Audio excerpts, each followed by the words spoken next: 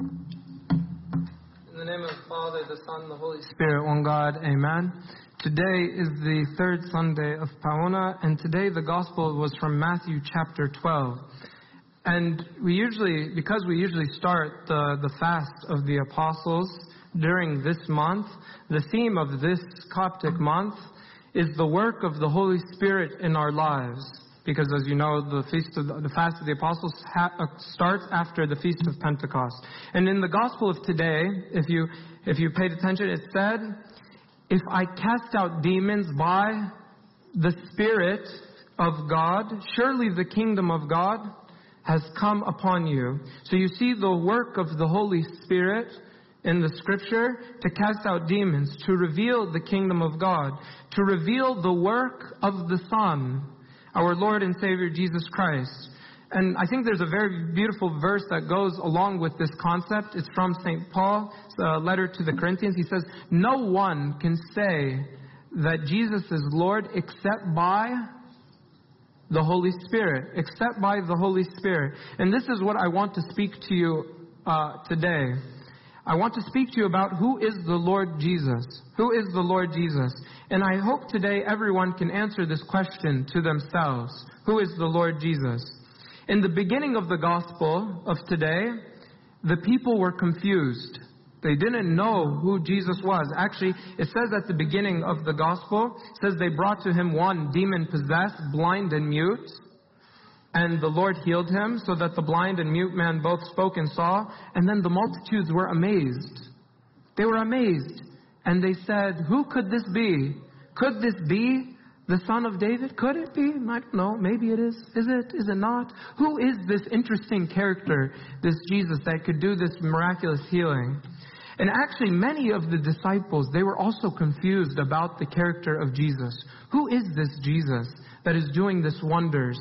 You know, when the Lord was on the boat and there was storms and there was, and everyone was so scared and worried. You know what the disciples said? It says the Lord rebuked the wind. And then the disciples said, "Who can this be? Who can this be? Who is this man that rebukes even the sea and the wind? They obey him. Who is this man?"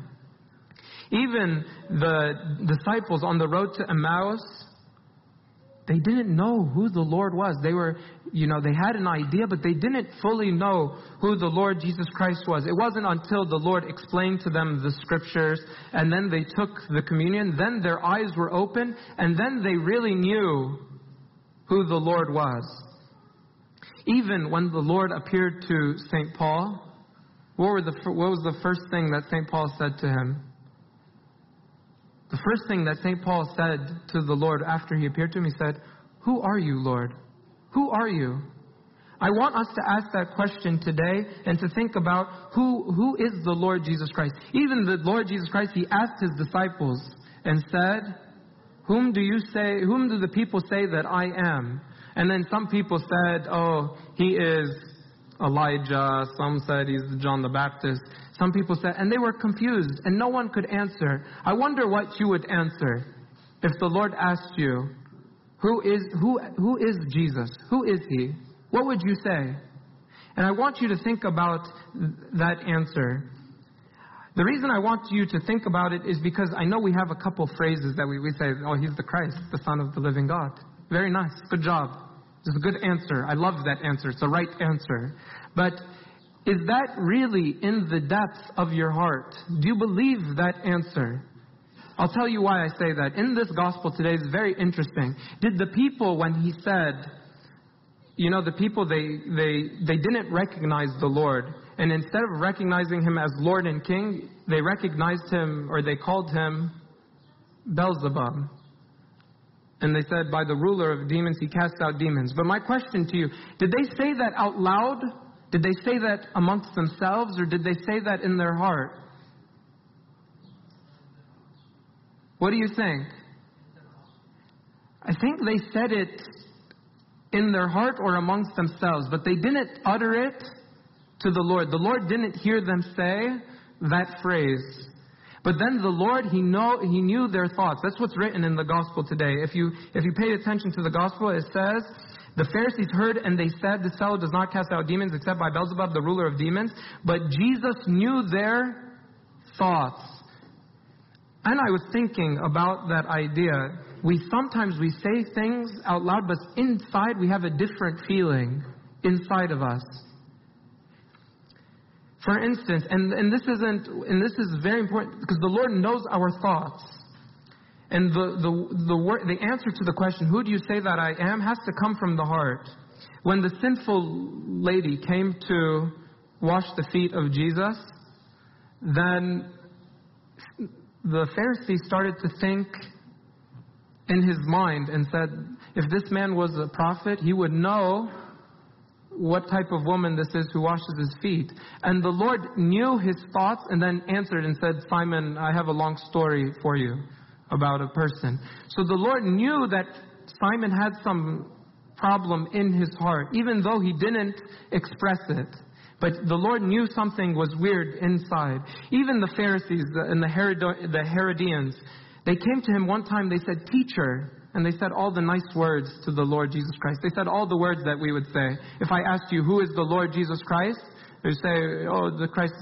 The Herodians, they went and they said very nice things to the Lord. They said, Teacher, we know that you are true and teach God, the way of God in truth. And you do not care about anyone, for you do not regard the person of men. Wow. What a good introduction by people. They must really love the Lord. They say all these wonderful things about the Lord. But then, you know what the next verse says? But Jesus perceived their wickedness and said, why do you test me, you hypocrites? And I don't want us to be the people that say, oh, the Lord Jesus Christ, Son of the living God, but inside, it doesn't mean anything. We're sometimes like these Herodians. We say lots of nice words, but inside something different. That's why the gospel today is very interesting. It speaks about the inner thoughts, actually. If you paid attention to the gospel, what have the first part have to do with the second part of the gospel? The second part of the gospel says, how can you, being evil, speak good things? How can you, being evil, speak good things? For out of the abundance of the heart, the mouth speaks.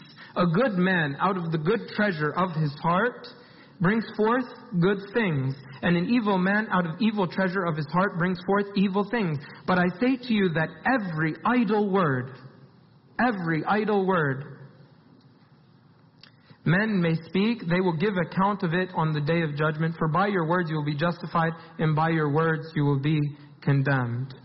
This verse reminded me of something in the courtrooms. Do you know the courtrooms? Have you ever watched like the Judge Judy show? There's always someone in the courtrooms, and their job is to be the recorder, to type.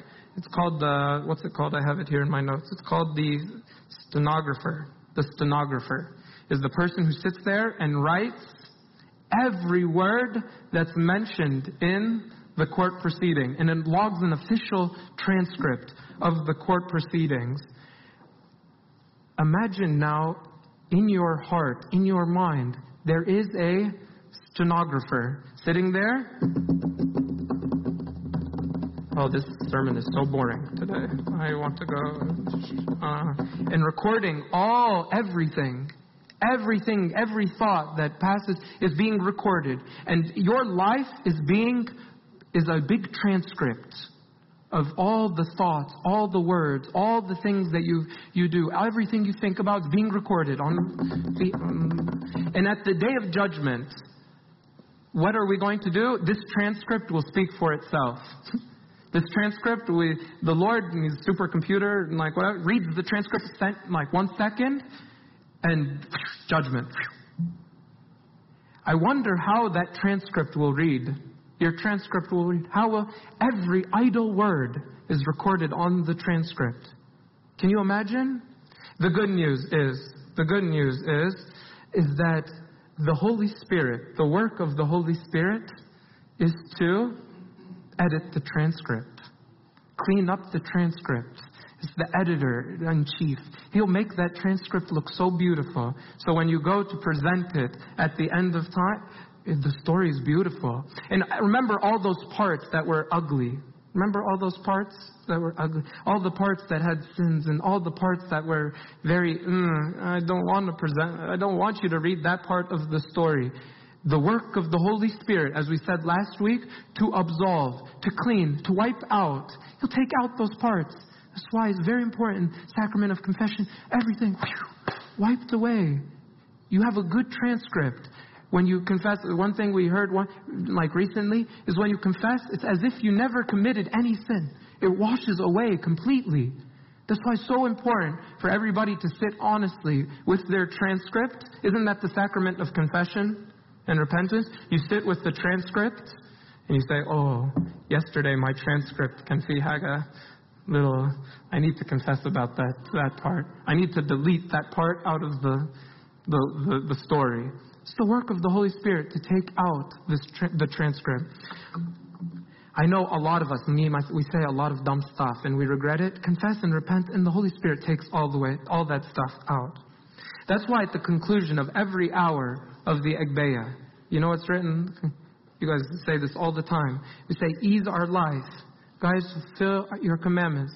Sanctify our spirits. Cleanse our bodies. Conduct our thoughts, purify our intentions, because conduct our thoughts, those things go. Guess what? The thoughts, they make it into the transcript. In order to answer the question, who is Jesus? You need to be honest with yourself. You need to review your transcript, because the answer needs to come from the heart. On Friday, we were planning to go to, on Friday we had a meeting for our next retreat that's coming up. And the high schools, they did an amazing job. But one of the questions that came up during the discussion, one of the questions that came up from Nana was that sometimes, I don't want to ruin the answer, I won't give you all the answer, was sometimes that the Christian life becomes burdensome. Can the Christian life become burdensome? Can the Christian life be burdensome? And actually, since that question, and that's the question we're going to discuss at the retreat, is the Christian life burdensome? Do you feel burdened by the Christian life? And actually, that question was troubling me a lot. How is that even a question? That the Christian life becomes burdensome. In the gospel of today, there was a man who was demon possessed, blind, and mute. Demon possessed, blind, and mute. And he came to the Lord, and the Lord healed him. Did the Lord take away his burden or add burden to him? They say this man is symbolic of all humanity under the spell of the evil one. All humanity was blind, could not see the work of God in their life. All humanity could not speak about God. All they speak about is gossip and the worldly stuff. But then they came to the Lord, and the Lord healed him. The Lord took away his burden. I've never met anyone, or maybe you can tell me in the story in the Bible, have you met anyone in the Bible that was more burdened when they came to the Lord? I don't think so. The Lord takes away the burden. That's why in the gospel it says, come to me, all you who are heavy laden, who labor and are heavy laden, I will give you rest. Take my yoke upon you and learn from me, for I am gentle and lowly in heart, and you will find rest for your soul. For my yoke is easy, and my burden is light. My burden is light. If we feel the Christian life is burdensome, I'm scared to say then you haven't met Christ. You haven't met Him. Because if you met Him, you'd say, He takes away the burden. Christian life is beautiful. But the Lord is something more than He just takes away our burdens. The Lord is, I want to say, the source of our life. The Lord is the source of our life. In the Pauline epistle today, we read about an epistle from St. Paul. It says, to the present hour, hear the life of St. Paul. Just so To the present hour we both hunger and thirst. We are poorly clothed, when beaten and homeless, and we labor, working with our own hands. Being reviled, we bless. Being persecuted, we endure. Being defamed, we entreat. Having been made filth of the world, the offscoring of all things until now. So the life of St. Paul sounds miserable. It sounds like a big burden. Sounds like a big burden. But why does St. Paul then, in another epistle, he says, For me to live is Christ. To die is gain. In another place he says, if we live to the Lord. If we die to the Lord. Therefore, whether we live or we die, we are the Lord's. How does someone who has so much burden say these things? Because to know who Jesus Christ is to know the source of life, to be comforted. And that's one thing I wish that we take away from us. We think about that. Who is Jesus? No one can answer that question for you. You have to answer that question for yourself. That's why every person, I wish they answer, who is the person Jesus Christ to them? Who is He? Is He your life? Is He your life? If He was your life, if Jesus Christ is your life, how would your life be different? I think it would be very different. Sometimes career and stuff, we live not for our career, we live for the Lord. Do we live for our family? No, we don't live we live for the Lord. Do we live for, all the, Emba Nofer right here, lived for, 60 years in a cave, eating dates. He's living for the Lord. Everything he does for the Lord. Therefore, when you watch, a movie, do you watch it for the Lord? The movie that the music, is it for the Lord? The food that you eat, is it for the Lord? The food that you eat, is it for the Lord? Then why do we care so much about our food? I don't know. It means we're not living for God, we're living for food. Now, everything the Christian does, he does it for the Lord. I wish everyone today thinks about who the Lord is. If we really live for the Lord, we'll be 100% dedicated to Him. We'll review the transcript of our life and we'll say from our heart, who is the Lord to us? We'll be 100% dedicated to Him. I wish during this fast, we dedicate this fast to knowing the work of the Lord, to have the Holy Spirit in us tell us who the Lord is. And glory be to God forever. Amen.